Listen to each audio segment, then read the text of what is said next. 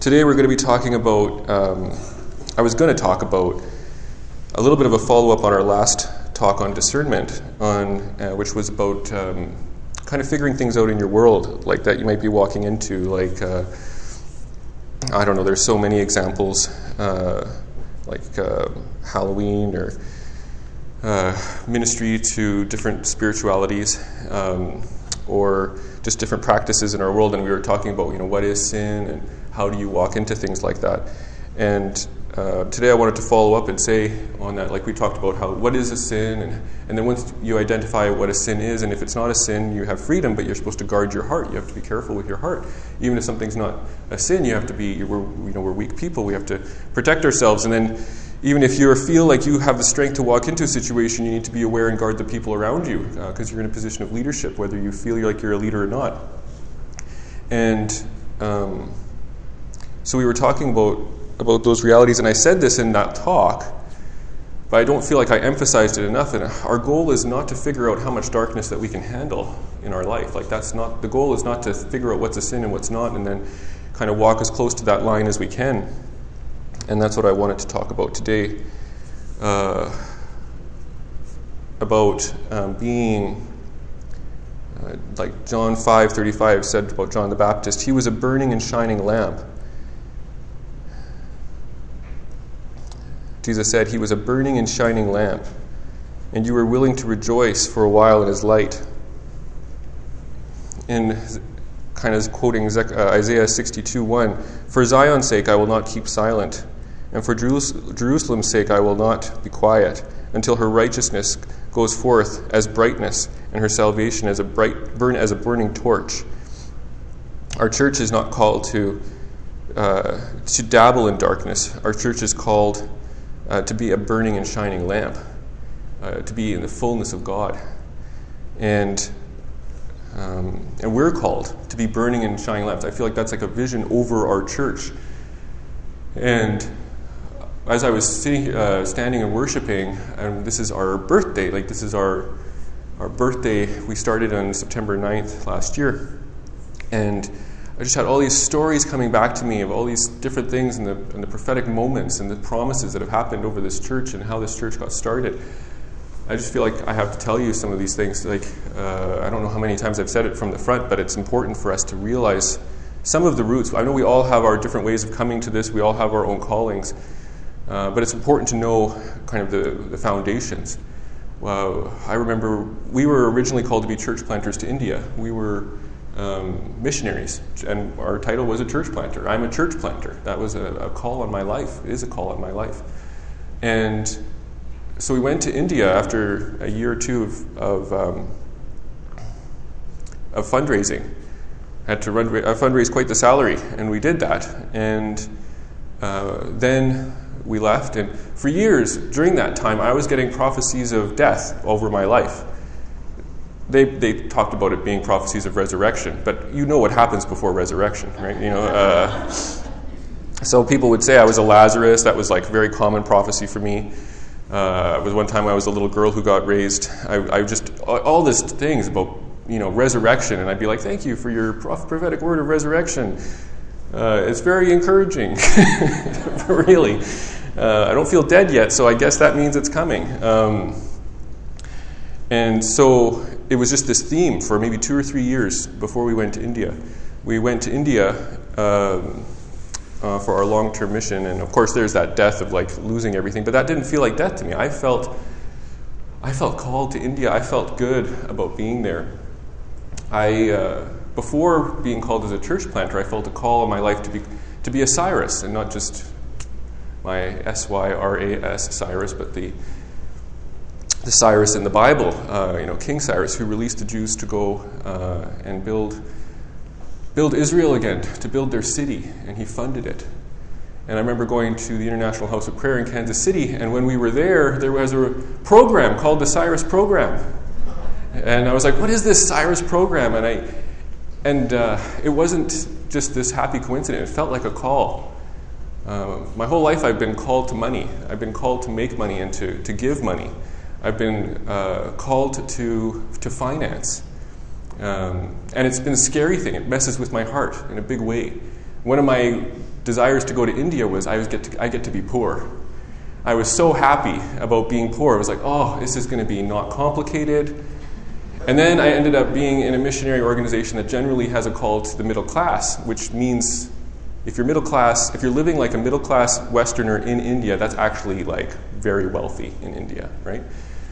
So I was actually put in this mission organization that was actually called to the wealthy, and I fought it. And all my teammates went over to live in this really nice apartment, and they had somebody cleaning for them. Me and Natasha, I dragged it. I don't know. Natasha was great. She came with me, and she was excited with me. I shouldn't frame it that way. She actually really was excited with me. And we went to this family. They were pastors, and they weren't in the slums, but they were. It was a different lifestyle from what we were comfortable with here, right? Let's put it that way. And boy, they had the best food. Just saying. Other than that, it had that kind of physical challenge to it. And I was just enjoying it, I was just so happy to be in this place. I had this dream of dying and being a martyr in a ditch, It's like I wanted to be in the slums. I wanted to go to villages. And I got some opportunities to do that while I was there. But we weren't there all that long, and Natasha got pregnant.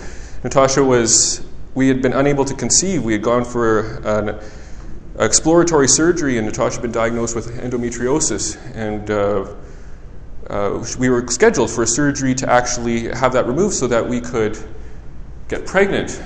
John Arnott came to India and to the pastor that we were staying with. And normally I wouldn't be somebody who would get to meet John Arnott when he's coming to minister, but hey, I'm white and he's white, and so it's like, hey, you're the white guy, you go sit over there and make him feel comfortable. So I'm sitting there with John Arnott, and I go to his healing service, and ironically, Natasha was too sick to go to the healing service. I don't know how that works, but so I went to the healing service. It was a different kind of healing service. We were on the floor, we were sitting there. I'm still even sitting. I'm taller than most of the people there, but we're just all crammed in with the men. I always it's so funny. I can tell so many stories about India.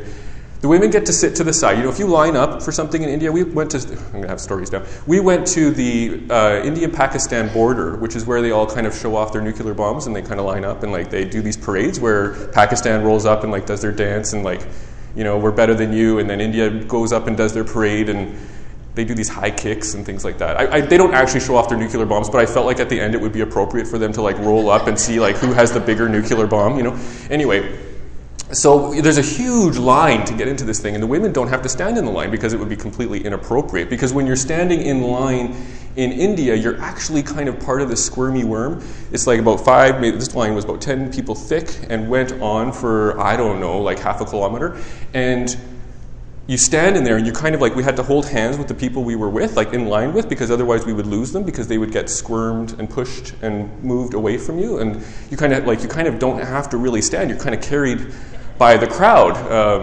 That's why it would be inappropriate for the women to be in there. Anyway, what was I talking about? I was in this healing service with John Arnott, which was kind of squirmy like that, not as bad, but we were on the floor and we were just kind of grouped together.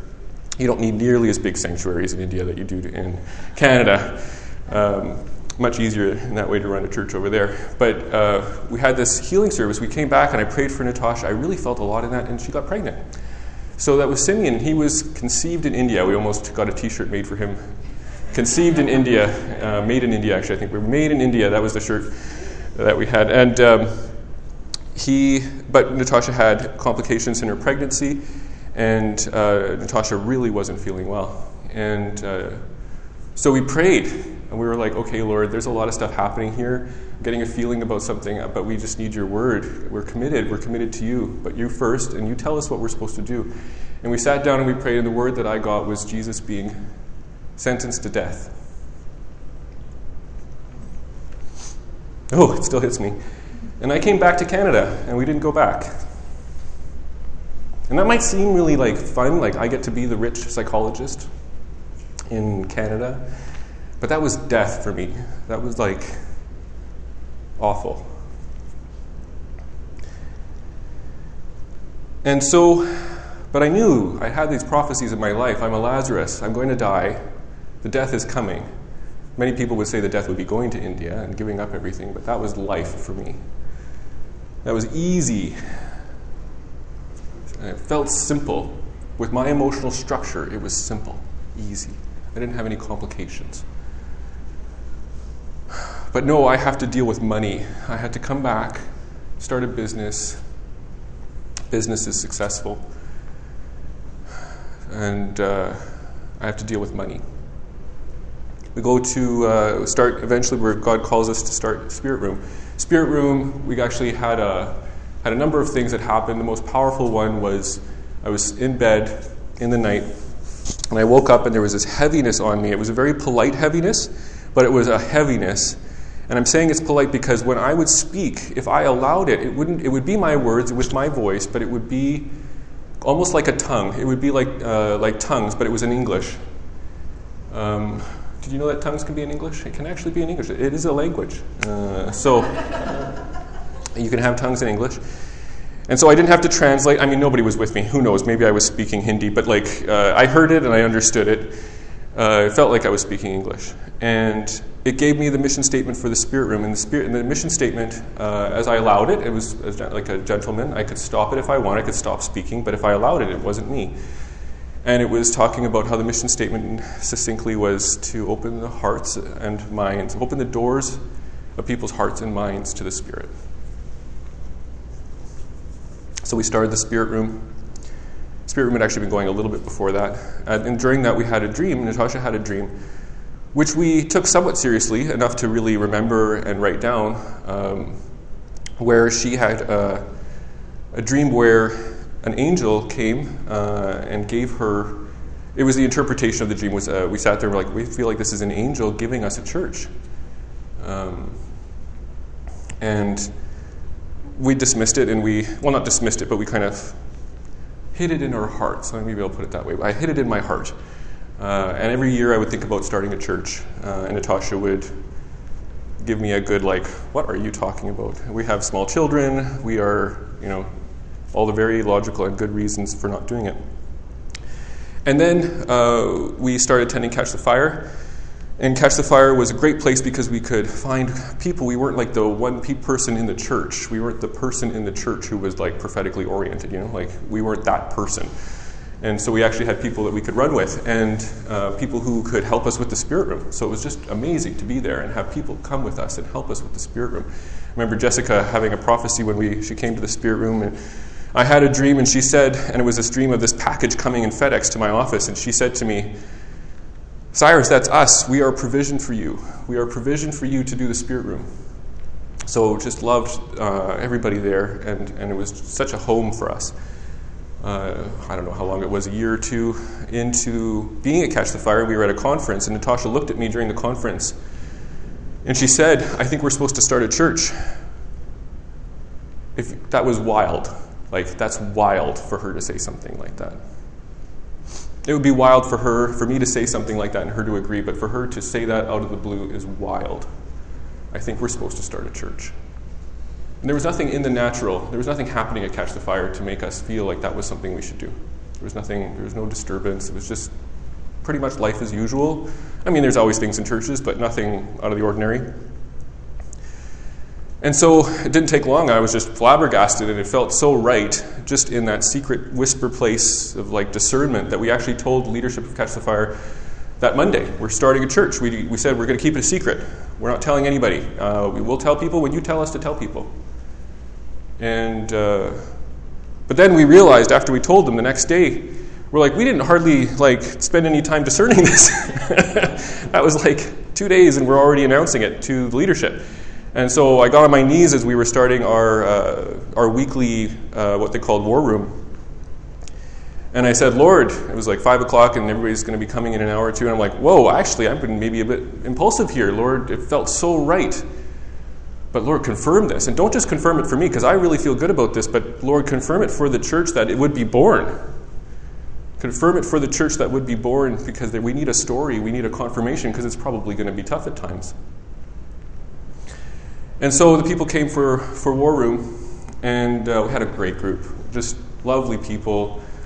Loved just going into the Spirit with everybody. And Natasha was actually up with the kids, so she missed almost all of it, except for everybody saying goodbye at the door. But so she was upstairs, and I kind of led it by myself. I didn't tell anybody about any of this. And I don't know, it wasn't long into the meeting, and somebody came and gave me a prophetic word and said, "Are you starting a church?" And then followed that up, and I was just silent. And then followed that up with, "Would you please start a church?" By the end of the meeting, everybody was calling me pastor. Oh, I should tell you my answer. I was like, Jesus. It's like, give me an answer. It's like, I just told the leadership yesterday that I'm not going to tell anybody. This is so awkward. And I said, maybe one day. Maybe one day. September. Seemed to cover things over and no more questions. By the end of that meeting, I don't know, I wasn't counting. I think it must have been over half of the prophetic words were for me being a pastor. Pastoral heart, blah, blah, blah, like pastor. And just to tell you, like, those prophetic meetings were not about me. I think I could count maybe on two fingers. I'm just saying that because there must have been a prophetic word for me at some point in our time doing the war room, but they were generally not prophetic words for the leadership. So this was very unusual. And so then some turmoil started to happen in Catch the Fire, which was we were somewhat aware of, but not really all that aware of.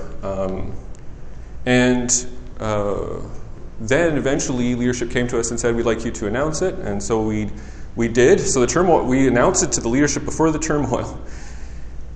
And then we announced it to the church in the middle of it. And we felt so like right in our spirits, but we're like, oh, this looks so bad. It looks so bad. But our word for that time was unity. Our word was, we were walking through a minefield, but it was unity. And to care for the people who were coming and being in that turmoil, because they were good people. And I felt like that was a word from the Lord, was like, you are a place where you can care for these people, where you can pick up these ministries, and because these are real calls on these people's lives. And to set up a place, a home for them. I don't think that's the only call for Maple Crest, but it was kind of an initial call where it was like, I'm not sure if this was, like, I remember Mike Bickle from the International House of Prayer, talking about one of his calls to do the House of Prayer in Kansas City, and he said he got an audible voice of the Lord in a hotel room telling him to start this prayer. And then he said, "Okay, Lord," and then the God said to him, "You're not the first one I've asked. You're not the first one I've asked. Lord, help me." So I feel this call to be like, God has a plan for the city. It's got his heart, and it doesn't die with people. It's there. It's waiting for people to pick it up and walk with it. He wants to meet us more than we want to meet him. Looking for these burning lights. So I felt this call to start this church. So we went over the summer, we had a few meetings, people came, it was great. And started in September 9th. A month later after that, we actually realized that prayer, that dream that Natasha had for getting that church from the angel had actually happened 2 years before September 9th, on September 9th.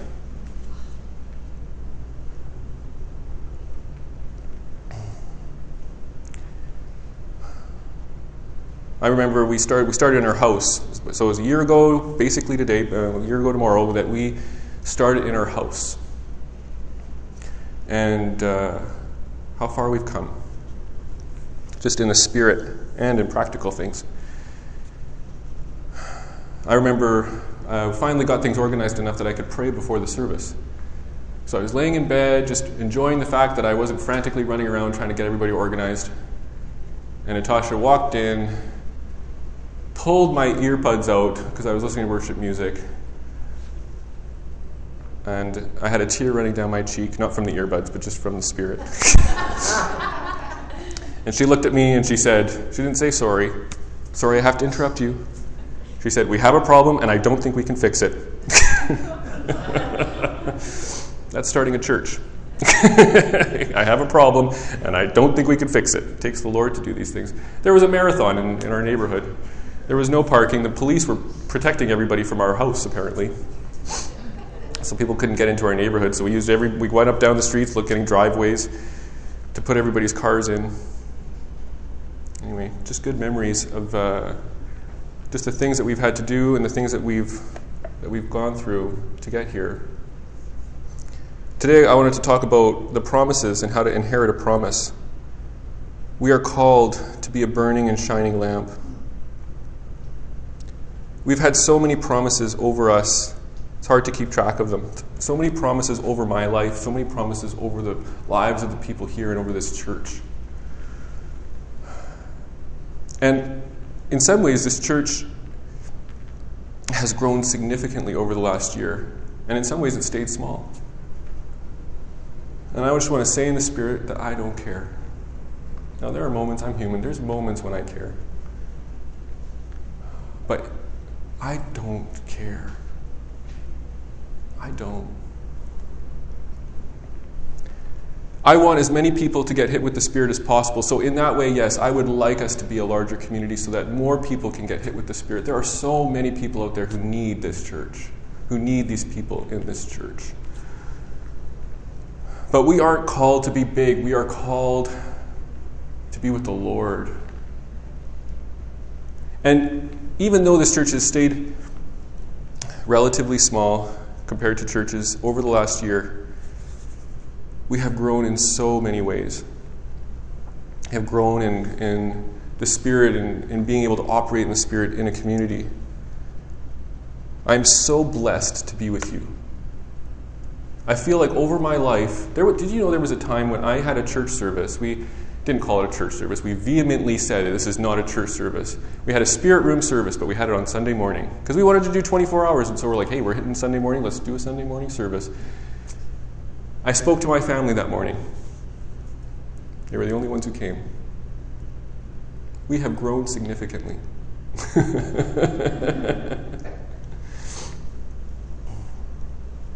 The Spirit in my life has blessed me so much. It's blessed me so much. I am in revival, people. I don't know where you're at, but I am in revival. I am still Lazarus being raised from the dead. The Lord is lifting me from death into life every day that I'm here. When I think about encountering the Spirit and being with you and running with the Spirit, I am just filled with gratitude over what the Lord has done in my life and how He has expanded my tent pegs. If you want to inherit a promise, what do you have to do? First thing you have to do if you want to inherit a promise is you have to understand that you're not going to earn it. You have to understand that God wants to give you that promise more than you want to get that promise. He is not a Scrooge, and we are not poor children. He is a Father who wants to bless you so much. And we are children that are learning about how much He loves us and have trouble believing it.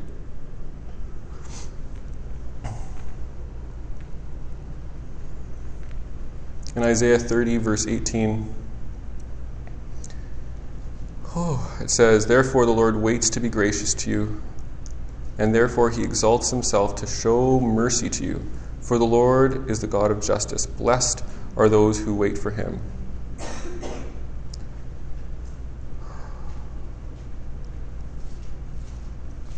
For a people shall dwell in Zion and Jerusalem.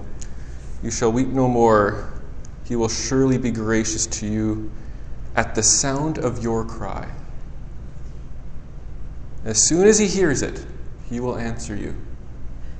He wants to give us everything, and He's waiting for us to ask. And you might be like, I've asked Cyrus. Did it. Done. I asked. Where is it? Where is it? He's still trying to convince you through the spirit of prophecy. That's what prophecy is.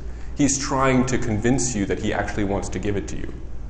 You go for a prophetic word and He's like, I already have it here waiting for you. I'm just letting you know it's coming. I want to give it to you. I want to. Trust me, I want to give it to you. That's what prophecy is. I want to give it to you. It's not like, oh, I got a prophetic word. It's more like, I got a prophetic word, so now I know God actually wants to do the things he said he wants to do. Like, he wants to give it to you. And he's trying to convince you. Wow, he wants to do that for me? That's the response. It's like, he wants to. And right when he hears your voice, he will answer. So what is hearing the voice? I've already asked, so where is it? Hebrews 6:12. So that you may not be sluggish, but imitators of those through faith and patience inherit the promises. If you want to inherit a promise, the people who inherit promises inherit it through faith and inherit it through patience. What's another word for patience? I'm going to try to say this.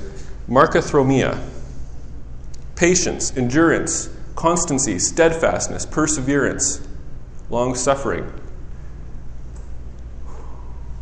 He's looking for people who are going to cry out to him, and he's just waiting to hear your patience. He's waiting to hear your perseverance. He's waiting to see your faith. And he's not doing that so that you can earn it, so that you can show, look at me, I am worthy. You don't get worthy by praying things he tells you to pray to him. Like he says, tell me I'm wonderful. Lord, you're wonderful. Wow, now you're a great person. Like, that's not it. He's waiting for you to be rooted in him. He's waiting for you to actually be have your foundation set so that when he gives you the blessing, it doesn't ruin you. We are supposed to inherit promises that don't ruin us. He's waiting for you to have a root system. And it takes a while. It takes a while. Some people might say, wow, Cyrus, this is going slowly. I am going so fast. The Spirit is blessing me so fast I can barely take it. I can barely withstand how fast he's moving me forward spiritually and in blessing. If I was a stronger person, I could probably go faster. If you want this church to be a bigger place, you need to pray for me to be able to take more blessing. Lord, give Cyrus more rootedness so that he can withstand the blessings of the Lord, because I am already windblown. The Lord is giving me so much, so fast. He just fills me with His Spirit. He fills me with assignments.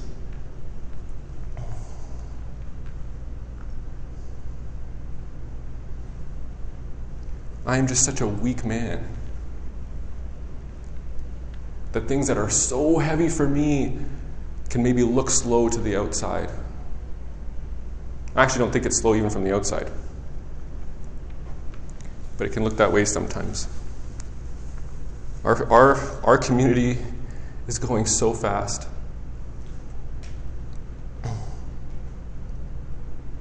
When I think about where we are now compared to where we were a year ago, it's so different. It's so different. The commitment is so different. The relationships are so different. Our hearts have been changed. So how do we get this root system to actually be able to persevere? How do we create a root system where His blessings don't blow us over? Luke 11:34. Luke 11:34. Your eye is a lamp of your body. When your eye is healthy, your whole body is full of light. But when it is bad, your body is full of darkness. Therefore be careful lest the light in you be darkness. If then your whole body is full of light, having no part in the dark, it will be wholly bright, as when a lamp with its rays give you light. So, remember that scripture I started with, John the Baptist? He was a burning and shining lamp. He was a burning and shining lamp, and you were willing to rejoice for a while at his light. And that passage in Isaiah 62 about the brightness. until her righteousness goes forth as brightness, and her salvation as a burning torch. You want to be a burning torch? Luke 11. If you keep your eye single, then your whole body is full of light, having no part in darkness. It will be wholly bright, as when a lamp with its rays give you light. Do you want to be a burning torch like John the Baptist? This is the passage. How do? You have to keep your eye single. What is your eye? Everything. You need your being focused on God. When you focus on something, when you go into a situation and you contemplate something, think about something, you open yourself up. You don't try, you just do. You just do. And it might not seem like a lot. It's hard to measure. It's like eating vitamins. You don't really notice. But then all of a sudden you're sick. All of a sudden you have mixture in you. Most people today walk around with a mixture. And we think it's okay because everybody else is walking around with a mixture. All my friends are walking with mixture. I'm doing pretty good. He's a preacher and he's walking around with mixture. I'm okay.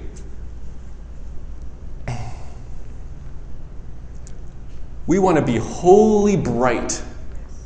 We want to be filled. We want to be burning torches. We want to be burning torches. We don't want to be walking around with mixture. And unfortunately, it's invasive. It's so invasive and it's so unpopular. It's so unpopular to be a burning torch. You're going to get people telling you, oh, it's not a good idea. What are you doing? I remember a psychologist told me, Christians are okay as long as they don't take it too seriously. It's okay to be a Christian. But if you actually become wholehearted, you're going to be a problem. You're going to be a problem. And it's invasive. It invades us. I have people coming to me in my sessions. I'm a psychologist. People come. They have trouble making even the smallest changes. Even the smallest changes. They just, go to bed like an hour earlier. That might help. Yes. Nope. No. Exercise, 15 minutes a day. Nope. These are small things, so small. People can't do it. Such a challenge. It is such a challenge. To be wholehearted, it takes a miracle. You can't will yourself into being wholehearted. You can't just say, I'm going to be wholehearted. All you can do is put yourself in front of God and God will do a miracle in you. If you're wholehearted, it's not like, wow, you're a good person. You just had a little bit of sense to actually put yourself in front of God. It's like, you actually realize that you need God and you put yourself in front of Him and then He made you wholehearted. It doesn't mean that you're better than anybody else. You just got a little bit of sense to say, hey, I need God. And I'm actually not going to just say that. I'm actually going to do it. I'm actually going to go and pray. I'm actually going to spend a little bit of time with Him. And then it got a little easier. Now I can spend a little bit more time with Him. And then He will do the miracle in you. But it's not you. I mean, you're great. God loves you. But you didn't do that. You're not stronger than anybody else. You just had a little bit of sense to say, I need God. That's all you need. It's so close to us.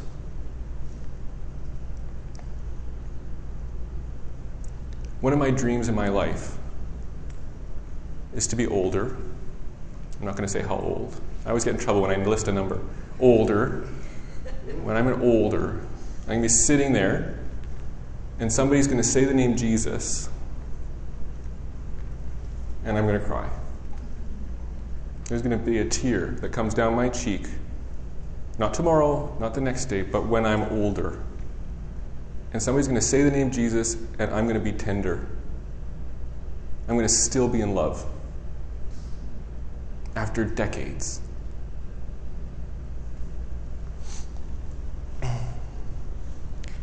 You don't become tender by wanting to be tender. You become tender by spending time with God.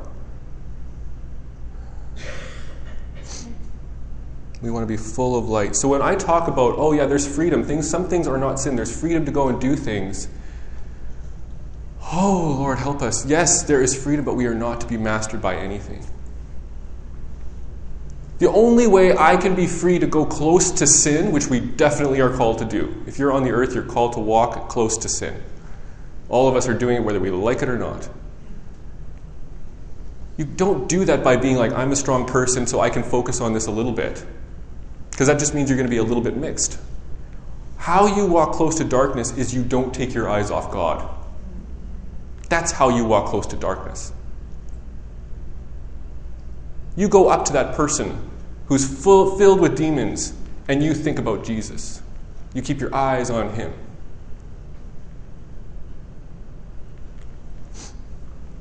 But you don't have to just walk to somebody with demons. All you have to do is drive down the road and look at a billboard. Like, you have to keep your eyes on Jesus all the time in order to be filled with bright light, bright righteousness. It's not strong enough to live with sin. It's wise enough to not take your eyes off Jesus as you walk in this world.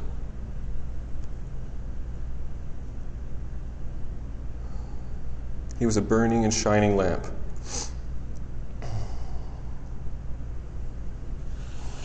He was a burning and shining lamp. Oh. And if we can walk, John 1, this was a new one for today. One of the first prophetic words I've ever gotten was that I was a Nathaniel. Oh, what a word. Nathaniel was sitting under a tree, I think. And Jesus, he wasn't under a tree. Jesus said he saw him under a tree. And Nathanael answered, Rabbi, you are the Son of God. You are the King of Israel. And Jesus answered, because I said to you, I saw you under a fig tree. Do you believe? You will see greater things than these. And he said to him, truly, truly, I say to you, you will see heaven opened and the angels of God ascending and descending on the Son of Man. There is such a thing as an open heaven, people. You will see heaven open. And you will see activity. You will see angels coming down. And you will see angels going up. You will see heaven open. People, if we can have perseverance, if we can have the sense to put ourselves in front of God's fire and He can give us the strength to persevere, we can have an open heaven. When I got this prophecy, I was thinking, oh yeah, I'm no guile. I'm the kid that wouldn't cross the lawn to do the newspaper. I would walk on the sidewalk all the way back and walk, and it was like I almost could have jumped over the grass to get to the sidewalk for the other house. But no, I walk all the way around.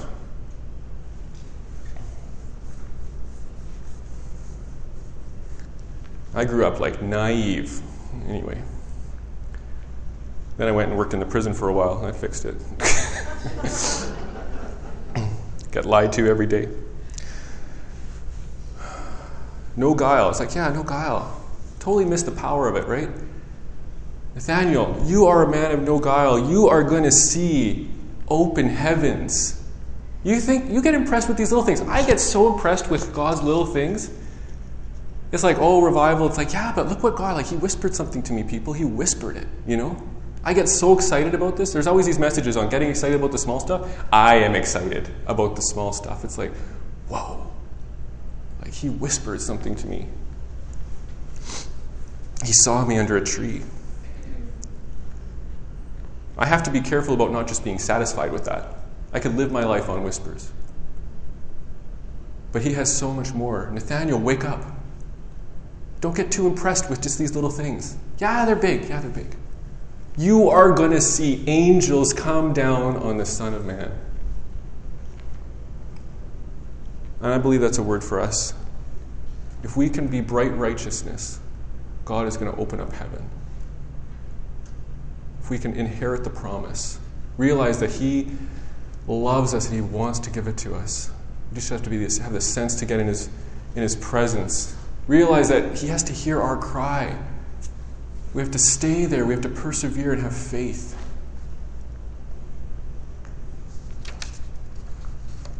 We have to have faith. He will give it to us. He will open the door. We can inherit the promise. Lord, thank you. Thank you for your presence and your power. You have so much more for us.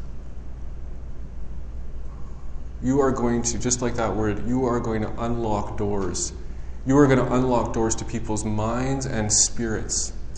You are going to give us the authority to bring people into this kingdom in the name of Jesus. And you've done that through us already. You've given us measures of that. We've had baptisms. I've brought people into the prophetic again and again. But Lord, you are calling us to a greater level of this. You are calling us to a bigger blessing of people being brought in, people being just hit with your power and giving us the keys. Lord, help us. Oh, and thank you. Thank you for this year. Thank you for this year and the revival that you're creating.